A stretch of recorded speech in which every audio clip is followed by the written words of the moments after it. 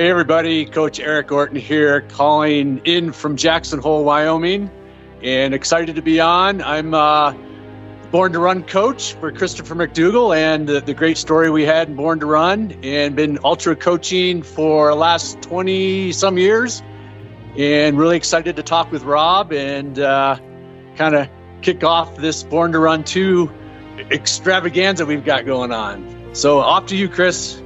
I got to say that I am probably Eric Orton's greatest creation. If Eric Orton is Dr. Frankenstein, I am the monster he brought to life and set loose on the world. If we could just free ourselves of our perceived limitations and tap into our internal fire, the possibilities are endless. I'll tell you about it when it happened in the race, but to be honest with you, it happened even before the race. It happened in the training. Great cause. Oh, thank you. I respect that, man, so... keep doing what you do it, man. Keep inspiring. For all you kids out there, stay safe and stay strong. Hey everyone, it's the Training for Ultra podcast. Scott Jurek here. I was physically totally wrecked. I had nothing left. I figured I might as well move as quickly as possible towards the finish line if I was going to be moving towards it anyways. How do you even do that?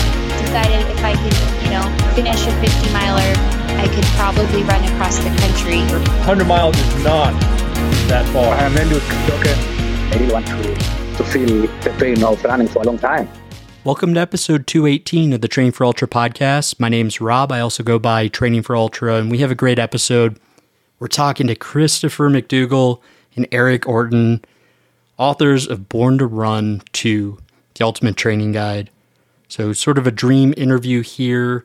Check out my Instagram page, Training for Ultra, for a giveaway. I'm going to give away 2 copies of their book. And then Tannery Outdoors is also going to give away 2 sunblocks and 2 lip balms. So we'll have 4 winners in total. Sort of like a perfect situation here. You're putting together this new book. Both of you have written, I would say, several of the top 10 running books ever published. And now you're putting together the Ultimate Training Guide on the Training for Ultra podcast. I mean, seriously, thank you guys for joining me. I'm happy. I'm really happy to have this conversation, and especially to reach out to the exact kind of listeners that you've been educating. I've been doing my best, and I mean, not going to get emotional here, but both your guys' books have had profound impacts on my life in a very positive way. And I've done as best as I could, kind of paying it forward, synthesizing some of the takeaways in my own book. And yeah, it's really cool to have you guys both on. And this sounds like a very exciting project. It sounds like it's something new, which I want to open up with that. I mean, whoever wants to take it, I want to hear why this is so different than, the other very well-known books that you guys have put out. Go for it, Chris. Start. Yeah. The thing about it is that, when I wrote Born to Run, I was very careful about not doing one thing, and that was to tell anybody else how they should be training.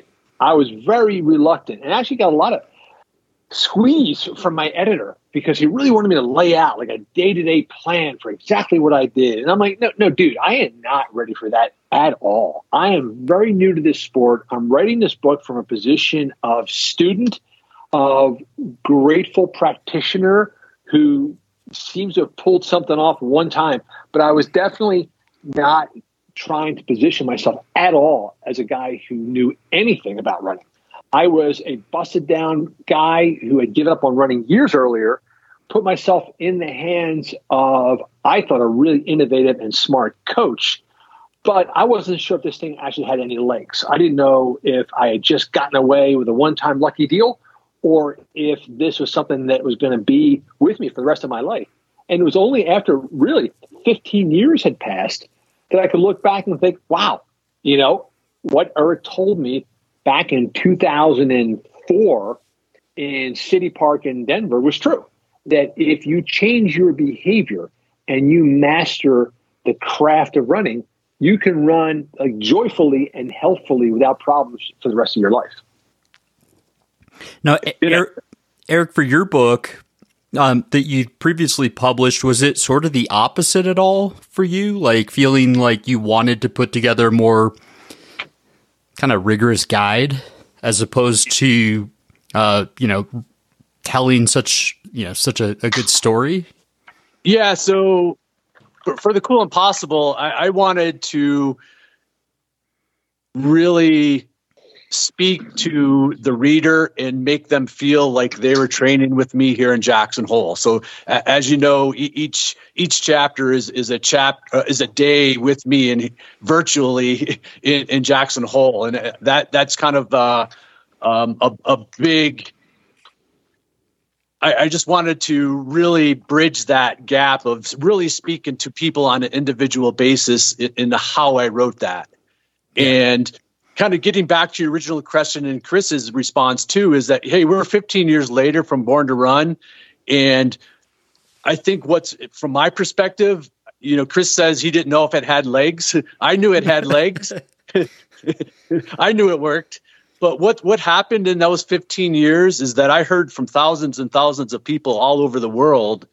And I was able to build upon that and really understand how to coach people from a distance and in different ways that resonates with them of what they need to hear to really learn. And we'll talk more about this later, I'm sure, but how you train and how you coach really depends on how you speak to each individual's way of learning. And that's what, from a coaching perspective, these 15 years helped me that then went into Born to Run 2. And so what we put in those pages can help every runner out there. You mean we don't all learn the same? I'm kidding. I'm kidding. You're talking the guy that can't, barely made it into college. So yeah, I get that. And that applying that to running and coaching runners is a beautiful thing. I mean, honestly, I don't even want to go down that avenue because we'll just talk all about that. But I mean, I want to hear what aspects of that ended up making it into the book. Oh, shoot. Yeah, sorry, I think I dropped out. No problem. My bad, guys. Okay, I think I just dropped out of range. Okay, I'm back in it again, I think. Okay. Yeah, I made the mistake of trying to wander from the house and flipped out. Rephrase that again, Rob. Chris, are you training right now? Are you on a... Oh, that's an interesting question. Because at the very moment, I was trying to sneak down to the beach and see what the waves are like. And so that's what my training is. If the water's high, then that's the training for the day. And as for the more long-term question, it's funny. I have lost pretty much any appetite I ever had for races, but I've developed a real hunger for weird stuff. So there's a couple of runs I've heard about recently. Our friend Matt Davis in Atlanta has a run he does twice a year where you run all the way around the circumference of the city of Atlanta. It's about a 30-mile run. And he does that in February and July. Yikes. So I'm like, oh, man, I want to do that. And then our friends at Pioneers and Trailblazers in Boston created their own 26-point true marathon because they say, you know what, man, what do you mean Boston Marathon? Like 90% of it's in the suburbs. That's not Boston. So they created their own Boston Marathon, like the 26-point true, which is through the inner city neighborhoods of Boston, like Roxbury, Dorchester. And I am like lit up for that in April. So I am training for stuff, but mostly because the weirdness of it. I mean, that's awesome to hear. And then Eric, I mean, you're talking about people, each individual learns a little different, and you've kind of tailored your coaching over the years to that kind of like fundamental philosophy. How much of learning differently ends up making it into the Ultimate Training Guide, because this is a book, and I had a sneak peek at it. It looks amazing. It looks totally different than anything I've ever seen from you guys. And like, how much of that concept, Eric, went into the book? Oh, 100% of it. And here's the deal: is it's getting the athlete and the runner to switch from thinking they need to learn more to putting them in an environment, in a training environment, so they feel what proper is. If we're talking about run form or even strength or even the training zones that they're doing, is that it's all based around understanding how the body feels so they can replicate that feeling. And 100% of what that goes into the book. And so I think so many people, especially when we talk about run form, is that they want to know what they look like, and they want to know if they look right, and they film themselves, and they try to think, oh, since it's not coming to me, maybe I need to learn more. But we put in a 5-minute run form fix. You can learn running in 5 minutes. It's then putting the practice into place for that endurance to take hold. And so that's really kind of creating this feeling of doing it and seeing it as a practice that is 100% in the book. That's Rob, that's really interesting.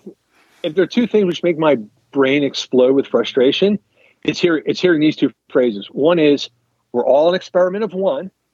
And the other one is, listen to your body. So the first one, we're all an experiment of one. What the hell does that mean? That means nothing, because it means that everybody just do whatever you want, because you're your own individual rocket ship just hurtling through space. And the second thing is, like, listen to your body. Well, you know what? You don't speak your body's language. You guys are speaking two different languages.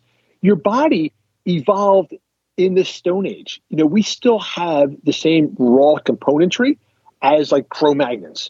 Our body has not really changed biomechanically in a long time, but we don't speak the language of Cro-Magnon. We're living in the 21st century. We speak the language of push a button and food magically appears at your door. You know, we have a body that evolved at a time when you had to basically fight your food to the death in order to eat it. And now all you got to do is have someone bring it to you. And so those two things about, you know, listen to your body and experiment of one, that's what we really tried to dispel in this book. What we wanted to do was come up with a way so people could learn to feel when things are right, not having to consult Strava or a Fitbit or a chest strap, but do things like, if you ever watched like Steph Curry shoot a three, and you know, sometimes he'll shoot the three and he'll turn away from the basket and be walking away without even bothering to check whether it went in, because he knows it went in. Yeah. That comes from understanding what your body feels like. And so that's how we wanted to teach everything, and not just running form, but fitness, footwear, your own eating plan. We want to put everything into a language where people can actually feel the difference instantly and know if they were on course or straying away. I like it. I like when you take kind of those common phrases and kind of flip them on their head and kind of rebuild people's understanding of something. I've said, listen to your body quite often. Most of the time it's like an aid station when I'm like 75 miles into a race and I'm looking over an aid station. Like, I'm always saying, like, the food gravitates kind of towards you. I don't know how to describe that, but I think it is, it's been something that's been part of human ability for quite some time. It's not something I've learned per se from like a book. It just, when something salty looks good, it looks good. That's very true. There's the idea that your body craves what it needs. On the other hand, though, you've got so many different influences running through you. Because sometimes, even right now, I'll look at a bag of M&Ms and think, oh, I want those. I don't want the M&Ms. I want the association I have with M&Ms. I want the association of like coming home after school in third grade and, oh, there's a bag of M&Ms. It must mean that it's playtime. You know, we have emotional and psychological attachments to things. We have comfort food attachments. And so sometimes we make choices based not on physiologically what would actually make our body feel best, but more emotionally or by habit or what other people have told us. And that's what we're trying to sort of fascinating, right? You know, that is fascinating. Yeah. So if I'm feeling down during a race and M&Ms are my comfort food, I might not need that. It might be meeting my emotional needs, not my physical ultra running needs. Interesting. And it is interesting too, because you might pay a price for it. So if you feed, the emotional self, well, the gastrointestinal self may throw a fit 5 minutes later. A lot of times what we reach for out of association can actually go south on us. And that's the thing we need to understand. Let's say you eat a half a bagel. Well, you could spike your insulin, your blood sugar could rocket up, and all of a sudden you go into a blood sugar slump 15 minutes later. So it might have felt great in the moment, that bagel, but you will pay a price for it physiologically a few minutes later. So I'm going to switch gears. I have a distinct memory, very, very distinct memory. I drove 45 minutes or maybe even an hour to run in Ohio when I was very, I think it was my first trail run. I was having all kinds of injuries. I listened to I listened to Born to Run on the way there, went out and changed my foot strike. And I want to hear more about form, whether Eric goes into this or Chris, but it's such a distinct memory in my head, changing my form because I read a paragraph and I repeated it. I had the audiobook, and it changed my whole running form. It helped my knees so much more, getting my feet underneath my body as opposed to heel striking.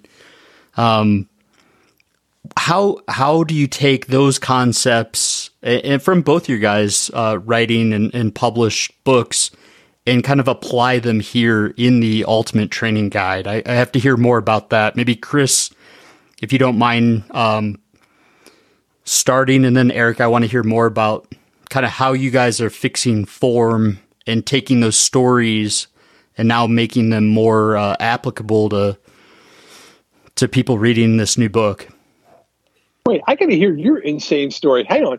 You're saying that while driving to your first trail race ultra, you decide spontaneously... Trail run. Okay, your first trail run, you decide spontaneously in the car, hey, you know what? I'm going to add to this new experience something else completely new. You decided to change your foot strike before starting your first trail run? It was my first trail run, and I wrote about it in my book, actually. It was like I went off on there's a deer trail path. I didn't know what a trail looked like. And this is where the Mohican 100 takes place. Yeah. And so I eventually get out there and I'm like, I felt this presence, and I swear it felt like Micah was, I've never met him. I never had met him, obviously. And I felt his presence there. Like I could hear the trees blowing. I felt one with the universe on that trail. And yeah, of all things, it was like midway through Born to Run, there was a few comments that I was like, oh, like my foot strike's totally off. And so I just applied it while I was out there because I was such a rookie and I was totally off trail. I wasn't even on the Mohican Trail for quite some time. So how did that work out for you? It sounds like it worked out really well.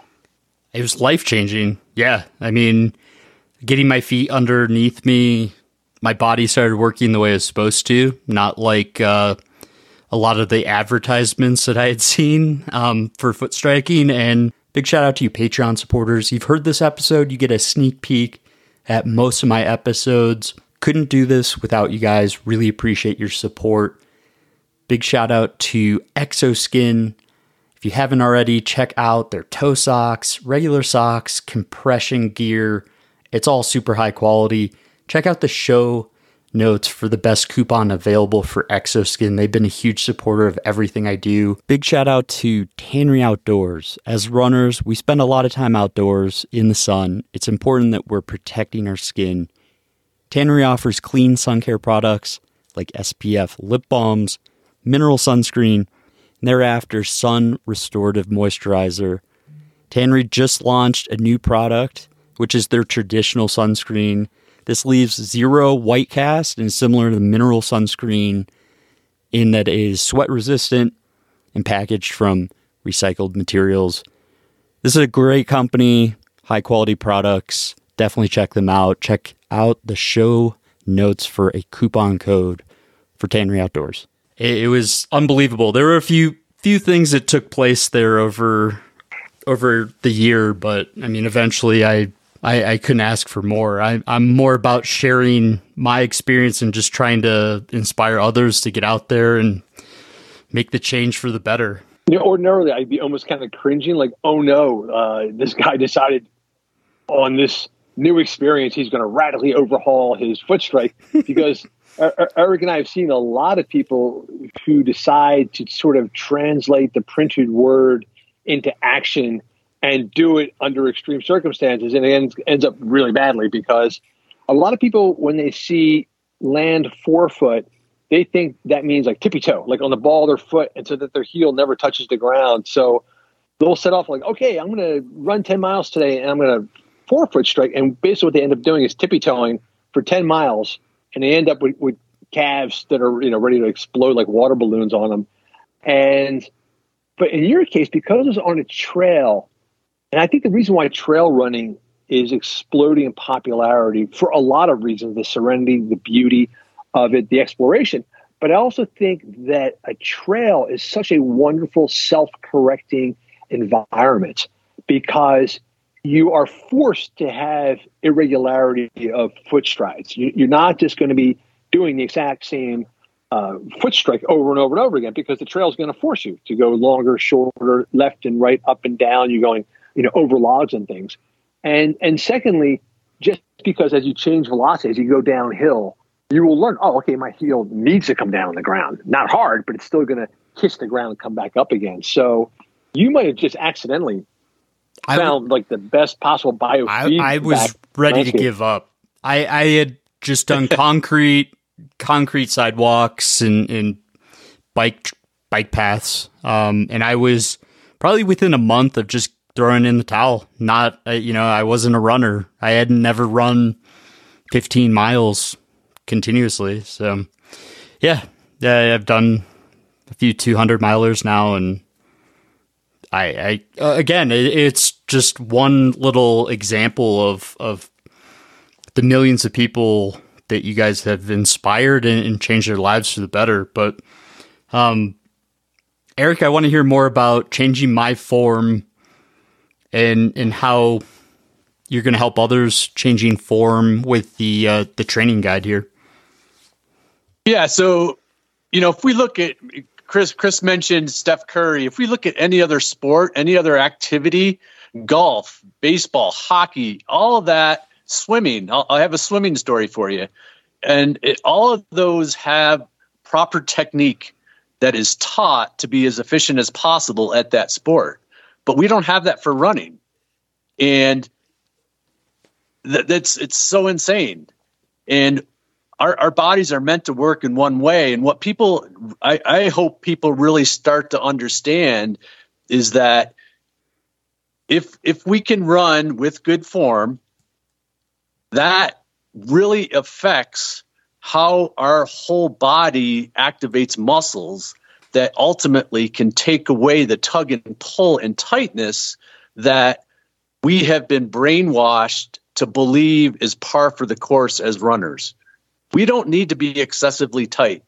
We don't need to have tight hip flexors and tight IT bands and all that stuff that's in all the stuff out there about injuries. That's telling us something, and it's a biomechanical thing. If we use our bodies better, if we use our muscles better, our rubber bands and springs, that is going to take away all this tightness.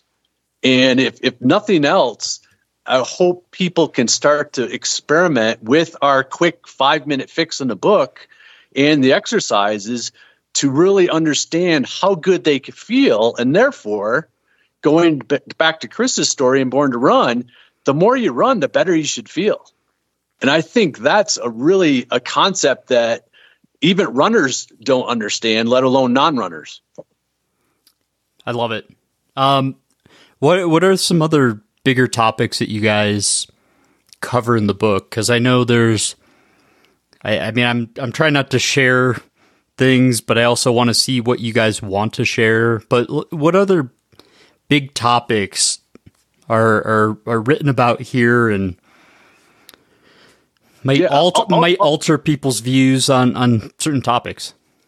Yeah, I'll jump in real quick, and then Chris can jump in. But you talked about your experience with trail running, and Chris then mentioned how that may have been the best way to transform your running. Well, a lot of the strength and form drills and skills that we have in the book I've taken from the benefits athletes get from running on trails and mountains. So therefore, anybody can get this benefit that we get who are able to live in the mountains. Okay, so it's a very, very potent but very, very simple way to basically make your body bomber proof. And with that, I'd like to kind of speak to your listeners out there who are doing ultras. One aspect that we really dive into with the book is that many ultra runners who want to get better, to either make cutoff times or even finish, continue to focus on volume and running more. In the book, we say, hey, no, maybe speed development has to come first. Maybe you have to improve your potential and get faster, just like elite runners do through their lifetime, and then apply it to endurance to really catapult your ability. What if I'm having shin splints and I'm 200 pounds and I should be more like 150 because work stress, life stress, the kids are screaming they need mac and cheese. Like it's just life happens, and maybe I'm 50 pounds heavier than I should be. How would you direct that type of athlete? Is volume going to help them reduce their weight, or is food going to be the answer, or speed work? Yes, and yes. Go ahead, Chris. I was going to say all of the above. I prefer yes, and yes. Hey, by the way, Rob, don't hesitate, man. Share away. We got no secrets. So anything that caught your eye in the book you want to talk about, feel free, man. Give it legs. And so here's the thing about it. Here is the biggest message we would like to share with people. Humans evolved as long-distance running animals. We're the greatest distance running animals in history. No other creature on Earth could ever run long distances as well as humans for a lot of physiological and evolutionary reasons. But what it leaves us with is, we have these bodies created for movement, but we have these brains that are constantly trying to conserve energy at all costs. And for better or worse, our brains have won out in that tug of war. We have developed so many ways to conserve energy. We no longer have to move. You can lay in your sofa for like 6 days and never have to leave, other than the bathroom. So what we're trying to explain to people is hopefully. That running Sorry. Yeah, right. And so, man, go for it. If that's your pleasure, go for it. But what we're trying to tell people is that rather than looking at running as this one isolated thing that you do for 45 minutes as kind of a punishment for what you had for lunch, you need to integrate all aspects of your life into your running. And when you do, your running becomes more fulfilling, and then running becomes a part of all aspects of your life. So we have a thing we call the Free 7. And these are 7 aspects of your life that you can easily address, which will not only make you feel better overall, but will contribute to your running. And as your running feels better, they will contribute to all of your life. So there are things like food, form, fitness, footwear, family, fun, and focus. Those are the Free 7. And let me just give you an example like focus. So focus is our term for pace. It's for how fast you're actually running. And most of us really only have one gear. You kind of, you go out, okay, I got, 45 minutes. I'm going to run my 4 miles in my 45 minutes. You hit the gear that will cover 4 miles in 45 minutes. And you end up doing the same gear every day for all of your runs, no matter what it is. but you have such a different range of gears, which apply to so many different kinds of runs. And so allowing people to understand that by focusing on the different gears, on the breathing that corresponds to those gears, you can radically change the effect of your running, the consequences of your running, make your running feel much better. And those are the kind of things which we're trying to teach people. I mean, I love it. I saw a photo or two of a friend from previous podcasts recommending recipes. How are you integrating food into the book? This was a huge one for us because, most people, unfortunately, get involved in running because of their relationship to food. How many times have you talked to people and you say, hey, why'd you start running? Well, I want to lose a few pounds. I want to get back into shape. Or the only reason I run is so I can eat whatever I feel like. But the problem with that is then, your fork is now your coach. You're running in response to chasing calories. And once you do that, you're on this constant hamster wheel. You're constantly being dictated how you're running, how fast you're running, how far you're running in relation to basically how you feel about your diet and your body. And so what we're telling people is, look, there's a quick and easy fix for this. You can really dial in your nutrition, and beyond just dialing in the nutrition, you can really get in tune to those red flags from your body when you're not eating properly. So what we teach people is there's a simple 2-week test you can do, which will put you on a good communication basis with your diet and nutrition. And that way food's off the table. Like, food is no longer dictating how and why you run. And then you can turn your attention to other things about running that are more enjoyable. I mean, I love all of it. I subscribe. Truly. I mean, Eric, do you have anything to add to that? I'll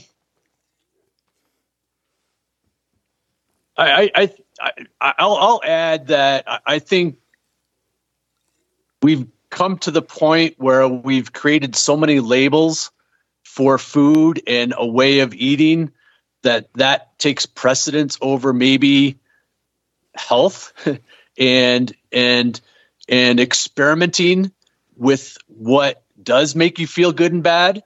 That we've got to eat a certain way because it's a label and a category, and that really can kind of desensitize us with everything with what Chris said of really understanding how foods make you feel. And it goes back to that feeling thing of hey, we really can have that great awareness of what we put in our body that can create a good or bad feeling, which I always come back to is, athleticism is awareness. And we need that awareness to be able to feel good and bad, whether it's form or whether it's food. I like it. It's a funny thing, Rob. When I was working on this, I reached out to a lot of runners that I knew had really smart ideas about fueling their bodies. And I reached out to them to have conversations and also to get some on-the-run recipes from them. And it was startling and heartbreaking to discover in chatting with them how many runners are struggling with eating disorders. Often people you would never imagine. And they speak openly about this. So I'm not revealing any confidences by talking about it. But when I talk to like Lucy Bartholomew, who you look at Lucy, and Lucy is a human ray of sunshine. But Lucy has really struggled with eating disorders. Amelia Boone, Amelia Boone is carved out of like adamantium. She's like one of Wolverine's claws come to life. Tough and strong person, but she has struggled with eating disorders.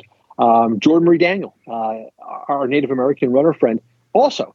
And you look at these three people, you think, man, maybe we should never have any problems in their lives. And so what that reinforced for me is that we are so much at war with our bodies and our nutrition, when it should be the opposite. Nutrition should be the welcome thing that is powering us. And yet we've got so many distorted notions that really need to be sorted out. That was one of our major goals in this, is to make people make peace, not whether you're vegan or paleo or keto or anything like that. No, food is a nutrition source that will fuel you and lead you to more happiness. I mean, I couldn't agree more. I think some of the I think it might be like overly scientific thinking about things where it's like, oh, there's an inverse relationship to your, your weight to speed ratio or whatever it might be. And it gets taken to an extreme where it goes way into the tail of the, the statistical curve, and it really hurts people. And I've even heard of people overtraining and dying from it. Like it's sad. And I'm really glad you guys are sharing all this just fundamental wisdom that you guys have picked up over the past 15 years that couldn't have been written better. And I like all the integration of the photos too. I'm very visual, so I think it adds a lot to the book, because I don't think you guys have had this many photos per page, maybe ever. And these are they add to the story, they add to the inspiration. Whose idea was that? Oh, that was Chris's from the beginning. That was really kind of, it maybe kind of started with that theme of the book. That's awesome. Go ahead. Yeah, it's a funny thing, because I was about to say, Eric, I wasn't quite sure. You and I were so much on the same page. I no longer can remember where an idea began, whether it was me or you, because there's only like a nanosecond of difference. Like you'll start to suggest something like, oh yeah, good idea, dude. So our ideas very quickly became unified, like right from the get-go. But I do remember that one driving idea from the start was, we want to make people realize how fun, joyful, and communal running is. And in the past, my goal was really focused on story. And actually, I didn't want pictures in my previous books, because I feel like photos get in the way of the story. Anytime you have a book and there's pictures in it, to me, you're interrupting the story to now look at a picture. And rather than allowing that person or character to come alive in your own mind, where you basically dress it and create it for yourself, and now the character is now living inside your brain. Instead, I've just taken away all that fun, and I've just given you, oh, here's the guy looks like. So to me, I never wanted pictures. I felt that it really took away. Everybody should have their own notion of what Billy Bonehead looks like. Everyone should have their own image of what John Shelton looks like. I didn't want to have to provide that for them. But in this book, this was going to be different, because I wanted people to see, if I say we're doing, skipping for height, I want them to see exactly what that means. And if I'm trying to bring across this message that running is not reserved for people with blonde ponytails, like you're always seeing on the cover of Runner's World, but actually there's a lot of other people out there of different colors and gender orientations and body sizes and shapes and ages. I wanted to make that point loud and clear, in your face, every single page. We wanted this to be a book, by and for all runners. Eric has this phrase, running is for everybody. Running is for everybody. And we wanted to show that. I definitely, I picked up on that. I thought to myself, like, how universal it felt, how human it felt.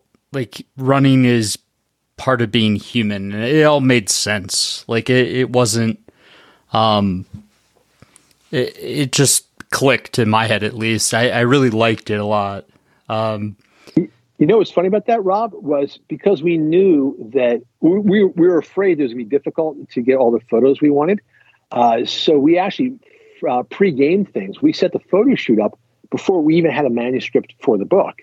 And it ended up really shaping the book, because our friend Luis Escobar, who knows every single runner on the planet, he knows runners that haven't been born yet. I think he actually has their cell numbers actually before they've even been born. He probably does. We reached out.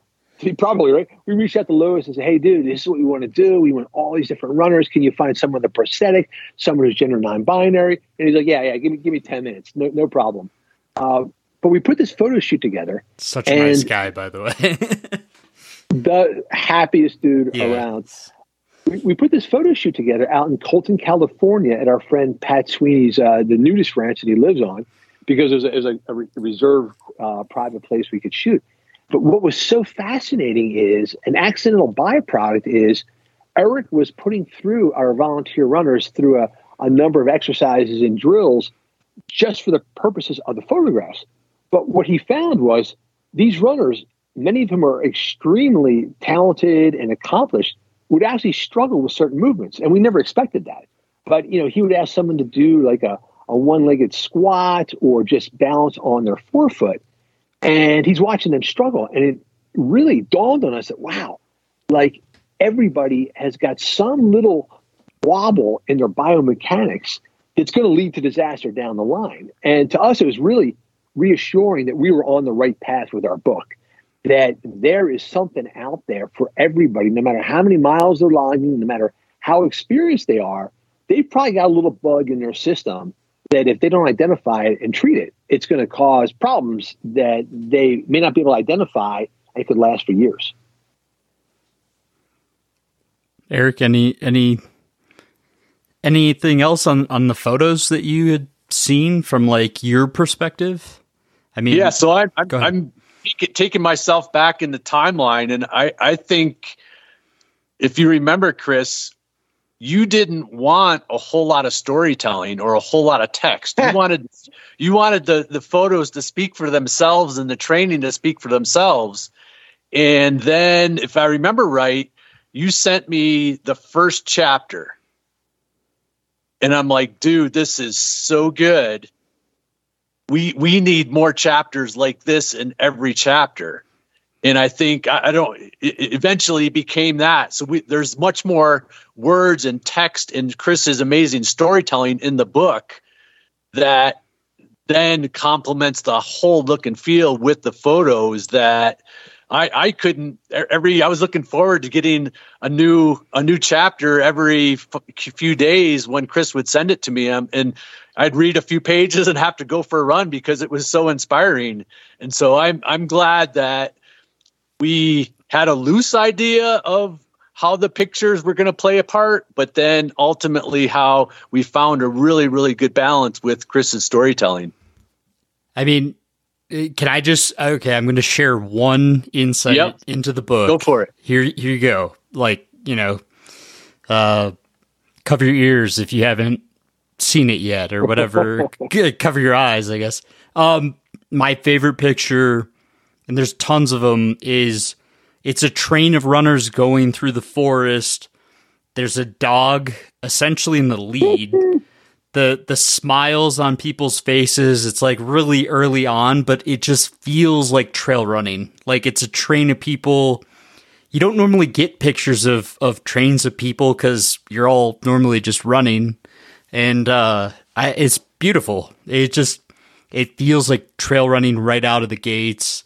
But it does lead to, and I got tons of questions and try to stay focused here, but tell me about the animal aspect of the book. I mean, Chris, you've obviously written a massive book on that whole concept, but tell me more about that and how it applies to training. There are a couple of factors at work. By the way, I love that picture too. And the woman in the front, Sienna, during that photo shoot, we kept referring to big Sienna energy. Like everybody, you got to feel whatever Sienna feels all the time because she is just so, I don't know, man, just glowing. I love Sienna. Her face is the picture. It's beautiful. Yeah, I totally agree. Her face is the picture. I agree. Yeah. My favorite picture is, and I had to work for months. I would say, Eric, it was like 3 months. You know what I'm talking about, yeah, right, Eric? Totally. You know what I'm talking about? I think it was longer than 3 months. Oh, man, this was a quest. So it is in the family section. Yeah, it's the lead photo of the family section, Rob. And it is from Black Men Run Boston. And I saw this picture on Instagram, and it just struck me. I'm like, I love this picture. It is 5 or 6 or 7 guys running down the street, and they're all kind of splayed out. And it took me a long time to realize what I liked about it. And when I finally got it was because they're not looking at the camera, they're looking at each other. And everybody's like shooting each other glances, and they're laughing, they're having a good time. It's like the kind of thing like, all right, who farted? It's one of those kind of things. It's like the picture, like, all right, someone farted. Who was? Was it you? No, it wasn't me. Was it you? And these guys are having so much. They're having fun. So much fun. Yeah. And it's early in the morning and they're running down the street. And to me, it captured that moment when, if it's like a Tuesday morning run and it's cold and you don't really want to do it and you weren't going to, but your buddy's like shamed you into coming out. And it's that transition moment where like, the first 10 minutes are like, God damn it, why didn't I stay in bed? And then suddenly it's the 11th minute and now you're a little bit warmed up and the sun's coming up and you're realizing, oh, I'm so glad I'm here. Like, I'm so glad I didn't blow this run off. And these guys captured that in that selfie. And also the fact that it's people of color, that it's people of color running together down a city street with, joy in their hearts and fun on their faces and feeling that maybe an experience that other people who are more privileged have never had to worry about. These guys can enjoy it as well. So that's cool. I love that picture for that reason. And which took me completely off what your question was in the first place, Rob. No, it's a good highlight. I totally agree. And you mention it, and now that I think about it, I'm like, that's a very unique photo I've never seen. Like, it made sense when I saw it, and I definitely remembered it, but now that you pointed out, it means a lot more. And yeah, you're right. It's amazing. There's a lot of amazing photos. It meant a lot to me too, because I saw that on Instagram and I reached out to these guys. I'd never met them before. And they're like, what do you want the picture for again? Well, we're doing a book. And like, well, Ashley Blackman runs a national organization. We're not sure if we can authorize using their logo. And we went back and forth. I did Zoom conferences with them. I kept asking and begging and talking. And just at the point when the manuscript was done, it was in the editor's hands. It was being copy edited. It was beyond the point of no return.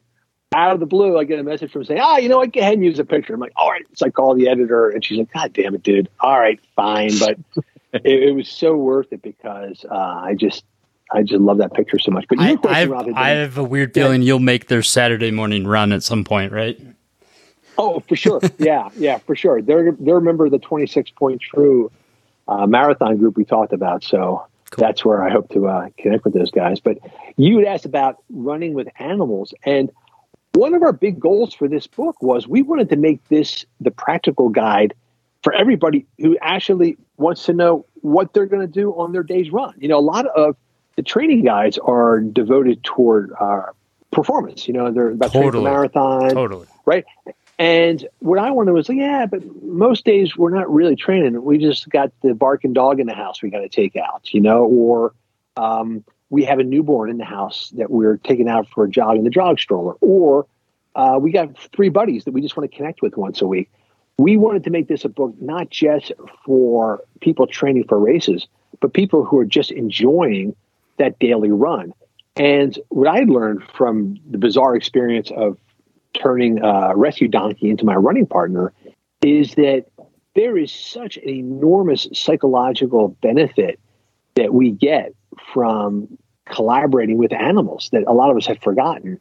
And so what we want to address in here is that not only are you doing yourself and your dog a service by making your dog your running partner, but you are really contributing to your own sort of psychological well-being, that you're going to learn a lot. And it's not that difficult to run with a dog in a way that you're both really going to enjoy.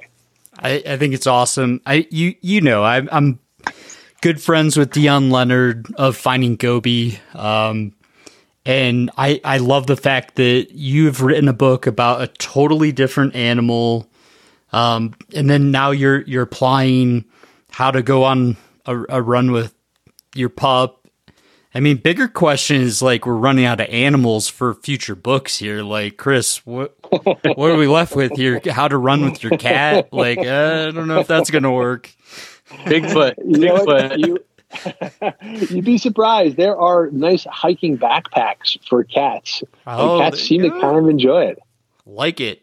I was at Badwater pacing Dion. I was like, I just hope we find a turtle out here, because that could be a whole book. Tell me more. I mean, what aspect, and this might be controversial, like I don't want to get you in trouble, but what chapter, Chris, did not make the book? or like maybe Eric had an idea that just got chopped by the editor. Like, I've been through that process, not anywhere near you guys, but what didn't make the book that was like right on the edge of making it, that just, you can't make a book that's 500 pages, unfortunately, guys. Like, something has to go. Was there one or two elements that didn't make it? There was only one thing, and it wasn't because of editors. It was because of me and my ADHD. So Eric knows a million different exercises. He is kind of a genius at crafting exercises to really address all kinds of needs. But my attention span can't handle that. So we would do something on fitness, and Eric would give me 15 exercises. And I'm like, dude, 15, I will never do that. I will never do 15. You got to give me 3. And that became but here's the deal. He didn't tell me that until 2 months later. So I thought I got him in. I think I may have requested 15. I think I might have told you. The other thing about working with me, Rob, is that not only do I have limited attention span, super limited memory. So I may tell you, hey, dude, I really need 15 exercises from you. And then Eric can give me 15. I'm like, what the crap are you giving me 15 exercises for, dude? This is outrageous. So it was contradictory commands. That was a big part of the problem. But maybe we could chalk it up to this rather than it being me being forgetful and contradictory, which is probably true. But also, I think what we were doing was real life testing things, that there is nothing in this book that we haven't sampled on ourselves, our spouses, our friends, to see if it really feels good and feels practical. Here's an example. We were really focused on figuring out a way to communicate proper running form in a way that was foolproof, unmistakable. You do it, you can't mess it up. And that's actually more challenging than you think, because if I tell you, Chi Running will say, lean forward from the ankles. Well, what does that mean? Does it mean, is it kind of from the waist a little bit? How far? Is it 45 degrees? Is it 75 degrees? It's a difficult thing to tell somebody to do something and then have your words instantly show up on their bodies. And so Eric and I brainstormed on this for a long time. And we realized, well, look, we're talking about two things. It's foot strike and it's cadence. Your foot meeting the ground and how often. And so that's how we developed this idea of running barefoot to the tune of Rock Lobster by the B-52s. B-52 song, it's 90 beats per minute. So that's what you want to hit, 90 beats per foot per minute. And if you run barefoot in place, you can't heel strike, you can't overstride, because it just won't work. So we came up with little things like that, like our 5-minute running form fix is take your shoes off, stand with your back to a wall, put on Rock Lobster, run in place, boom, you're done. And then we would test it. I had my, all the videos, demonstrations, or my wife, I lined her up against a fence in the backyard, put on Rock Lobster, and she demoed it. And she's like, yep, that works. So that's a winner. That's in the book. Nice. Is that on social media? I think it'd be hilarious and awesome, but just throwing it out there for sure. Let me hear about the 90-day program, and then I'm going to throw some random ones at you. And I appreciate both your guys' time. I know you're super busy and spread out across the U.S. right now. I truly appreciate all this time and all these insights. I know you're going to inspire a lot more people, and this book's written for everyone. I think every single reader will take something away from this book. So it's very universal, and it's pretty amazing. It's like nothing I've ever seen before from you guys or anyone else. Thank you for that, Rob. Eric, talk about the 90 days. This is going to be, when I said I didn't want to have a lot of prose in it, it's because I felt like the book was driving to this. It's one thing to give inspiring messages. It's another thing to say, okay, here's how you get down to business and get it done. And this is the 90-day program. And Eric's real accomplishment in this was we wanted something that would apply to every single runner, whether you're a beginner, you're a veteran, you're somewhere in between, a dabbler. We wanted to create a reboot so that everybody could bring themselves back to factory preset, get their form, their fitness, their focus dialed in. And that's what Eric came up with. Yeah. And with that, I think it's really, really hard from a coaching standpoint and a reader to hear that, hey, this program is for everybody. But it really is. And if we take the veteran runner who's maybe been running for a very long time, they tend to fall into doing all the same things all the time. Well, maybe their easy run is becoming a little bit moderate and they've lost their efficiency. They've gone from using 4 gears to 2 gears. This is a reboot for them to maybe go back and build a foundation and improve their speed a little bit. And in understanding what proper gears are for them to continue to improve. And I've coached every type of athlete, and I truly believe that there's always a way for an athlete to get better. And a lot of times what needs to take place is an open mind that they need to maybe change things up. And for that veteran runner, this is that reboot. This is going to go back and improve your potential. For the beginning runner, hey, it's going to give them a starting point where they have takes all the guesswork out of it. And all they do is need to follow it and build from a blank canvas. And so this really, really takes everything I've done in the last 40 years to put it into a program that's going to really benefit everybody. And it's kind of, there's 3 components to it. There's a strength, or what we call a skills component, where you're working on various skills to improve your strength and your form. And then there's a run workout, so to speak, attached to the day. And so each workout is very, very specific to the purpose of the day, but it also allows you to get that feeling of different efforts, like we talked about at the beginning of the cast.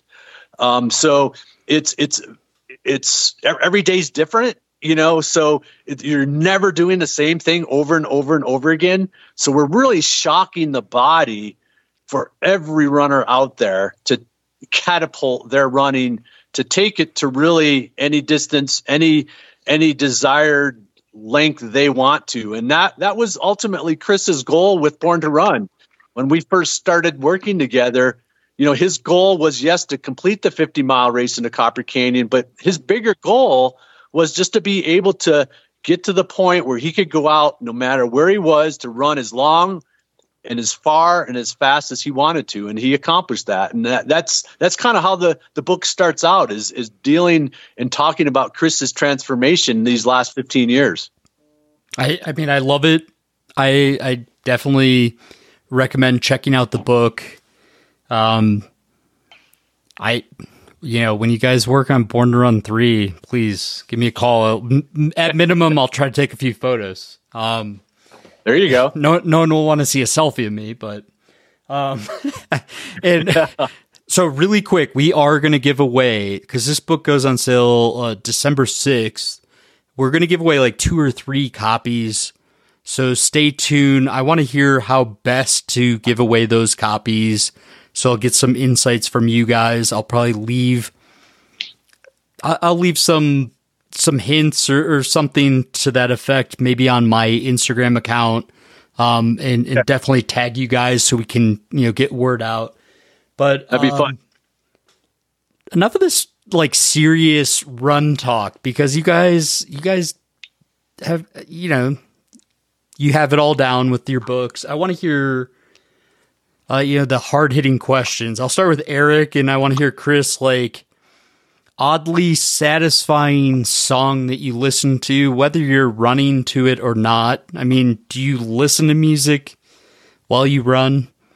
If so, wow. Is there an embarrassing song that you kind of enjoy that picks you up? All right, so this is in the fun chapter. We go into, should you run with music or not? And Chris was actually able to pull in his good friend Rick Rubin to help us make this decision. So I'll leave that up to suspense. But music's a big part of my life, and I'm a huge Clash fan, so they're always my go-to. But that that artist that maybe I'm embarrassed to say I'm listening to right now is Lady Gaga. She's got it going on. Chris? I'll go with a different Lady Southpaw. So this is a there you go, deal, man. I don't know if you've heard the song "Born to Run 2," TOO, Rob, but part of this whole book research was we were looking at, hey, should you run with your earbuds in or not? And Eric discovered there was a runner in New York named Lady Southpaw, a punk musician, who created her own album of 180 beat per minute songs so she could listen to her own music while she's running the New York City Marathon. And we reached out to her to interview her, and she ended up writing this song called Born to Run 2, which I love it, but I have no choice because it is wired into my brain for life. So I got to admit, like for my 200 milers when I was doing the Triple Crown, I had an extensive playlist, and one of the songs, it was like a Justin Bieber song that came on. And the lyric is like, we have like millions and millions of miles to go. Or it was something where it's like, while I was out there, hearing that lyric was just not performance enhancing at all. It kind of had the reverse depressing effect. So, right. What's your go-to food or drink post race, post run, post whatever that activity is? I mean, is there a beer you grab or a like kind of a out of the book type food that you would go to? Yeah, for me, I'm experimenting with Pinole in not only drink format, but also in a pre-run kind of mixture that, going back to our feeling, is just kind of a superfood that I'm experimenting with right now. So cool. That's going to be my winter time. It goes with some of the recipes we have in the book. You know, that's funny because it's mine too. So the thing about Pinole is, so you might remember Pinole is that ground corn superfood that the Tarahumara use. And they use it not only in their daily diets, but during their long endurance runs, they'll carry a little bag of Pinole on their waistbands. And Mike True would do the same thing. He'd have a little bag of Pinole in his pocket. And instead of like a shots or a gel or a power bar, he'd have Pinole. But you couldn't get it in the U.S. It just wasn't available. And a couple of companies, Mascorima and Pinole Blue, these are very small kind of garage operations, have started producing really high quality Pinole. And what we found is, which was really cool. So we were visiting some new friends in Arizona, Chelsea Luger and her husband, Thosh Collins. They're Native American athletes and wellness experts. And we were about to go for a run with them. And they go, hey, you guys want some chewy? And we're like, oh, what's that? I thought it was like chewing tobacco. And they pull out a bag of what is basically Native American Pinole, indigenous to the Arizona area. It's the same as the Pinole that the Tarahumara use. And so they dump in a bowl, put a little bit of almond milk in and some honey. And Thosh goes, check this out, dude. It tastes exactly like Honey Smacks. And so we start to spoon it up like, God damn, this is really good, man. This is like my 5-year-old favorite breakfast. So, but I've also started experimenting. Actually, after a run, I prefer coffee instead of beer. And I don't know if it's my like caffeine dependence or not, but I've really started digging a drink called Atole de Pinole, which is basically heated almond milk with a little bit of Pinole, some spices, and a couple of shots of espresso. And there's something about it where no matter what the run is, no matter what the weather, about 2 miles before I'm done the run, automatically I just start getting an Atole craving. Like I start looking forward to the finish of the run because I'm looking forward to that big mouthful of that like spicy drink. I was just out in Chamonix, my wife and I, and we were indulging in too much espresso, like to the point where like I had to have an espresso when I came home. So I can't even imagine the concoction there. Like you guys need like your, other people in the past, I'm not going to throw out names, have put together nonprofit food companies that have been very successful. And I feel like Born to Run, like as a nonprofit food brand, would be something I'd definitely purchase from. That is an interesting idea. I really like that idea. although it's hard for me to get my brain away from you and your wife sitting out in a cafe in the shadow of the Alps, having a nice croissant and a cafe au lait, like that is living, dude. Chamonix, is heaven on earth, right? I was I had a film project out there, Marianne Hogan, who was leading at one point, and she took second, and she had taken third place at Western States. I just believed in her and was like, let's do this. We're going to do this trip. It seemed crazy at the time, and when she rolled in second place, it was just like, wow, hard to comprehend. Yeah. But yeah, I didn't take a second for granted out there. I mean, it is heaven on earth. But let's see. I have one last question for both you guys. You guys have both written books. Very, very successful books. You probably write every day. As a writer myself, I want to hear, when's the best time of day for you guys to write? And then as a follow-up, what's your favorite paragraph or like favorite page where the words came together like maybe a one-time event where you might never be able to recreate it? Let's hear from Eric, maybe if you don't mind, best time for creativity, writing, and then I got to hear the best of the best, the paragraph where you go to bed at night and you're just like, yes, like I nailed it. Yeah. So best time of day for me is definitely in the morning. That's my espresso time. Yeah. And where I tend to visualize, and then I'll journal about my visualization and kind of the outcome of that visualization of what I saw for the day or whatever I'm thinking about. And also the best time of day is anytime I'm running. That's how I wrote my book, is that I would go out and go for a run, and I tend to not be very articulate when I talk, but when I go for a run, I'm very articulate in my mind. And so I would either stop and write or dictate into the phone what I was writing in my head, because as soon as I got back, I could sit down and that thought would be completely trash again. So that, to me, running, aside from all the physical stuff we get from it, is a very, very creative time for me. And then that has kind of, through this book process, has really taken me to an interest in filmmaking, in telling stories through film. And I like that because now I have a beginner's mindset again that I've also taken back to my running. I mean, Eric, I'm like full blown dyslexic, and Chris, I'm hyperactive and ADD and all those good things. So I couldn't relate to you guys more. Like, Eric, I see how you see things visually, regardless if you're dyslexic or not. And then, I feel the energy of Chris and like just the bombardment of ideas and everything. So I couldn't relate more to you guys. Eric, was there one paragraph or is there one page where you kind of smiled to yourself? You know, that, not to put you on the spot. To be honest with you, I don't think so. I think there's been a few times in my athletic life that I've experienced the zone. Yeah.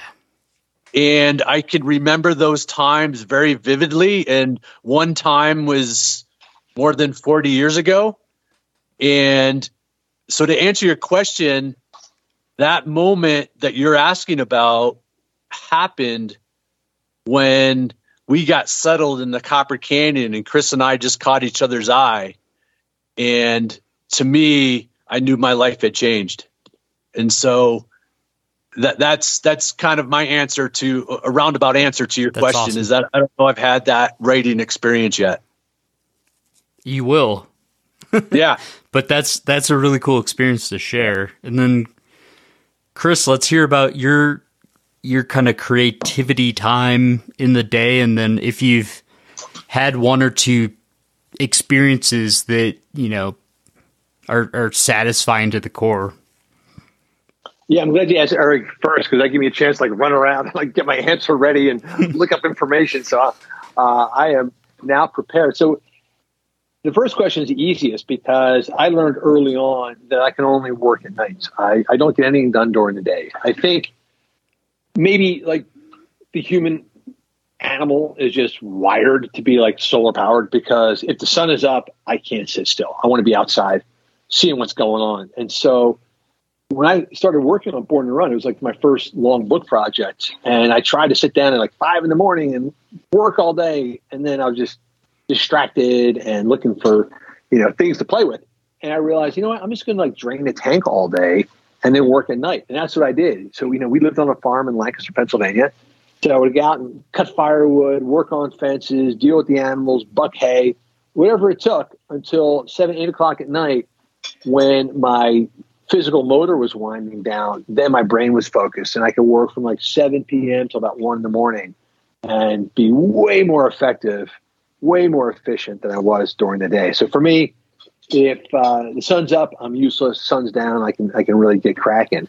And as soon as you asked about that flow state where a series of words came together, I knew exactly what my answer was going to be.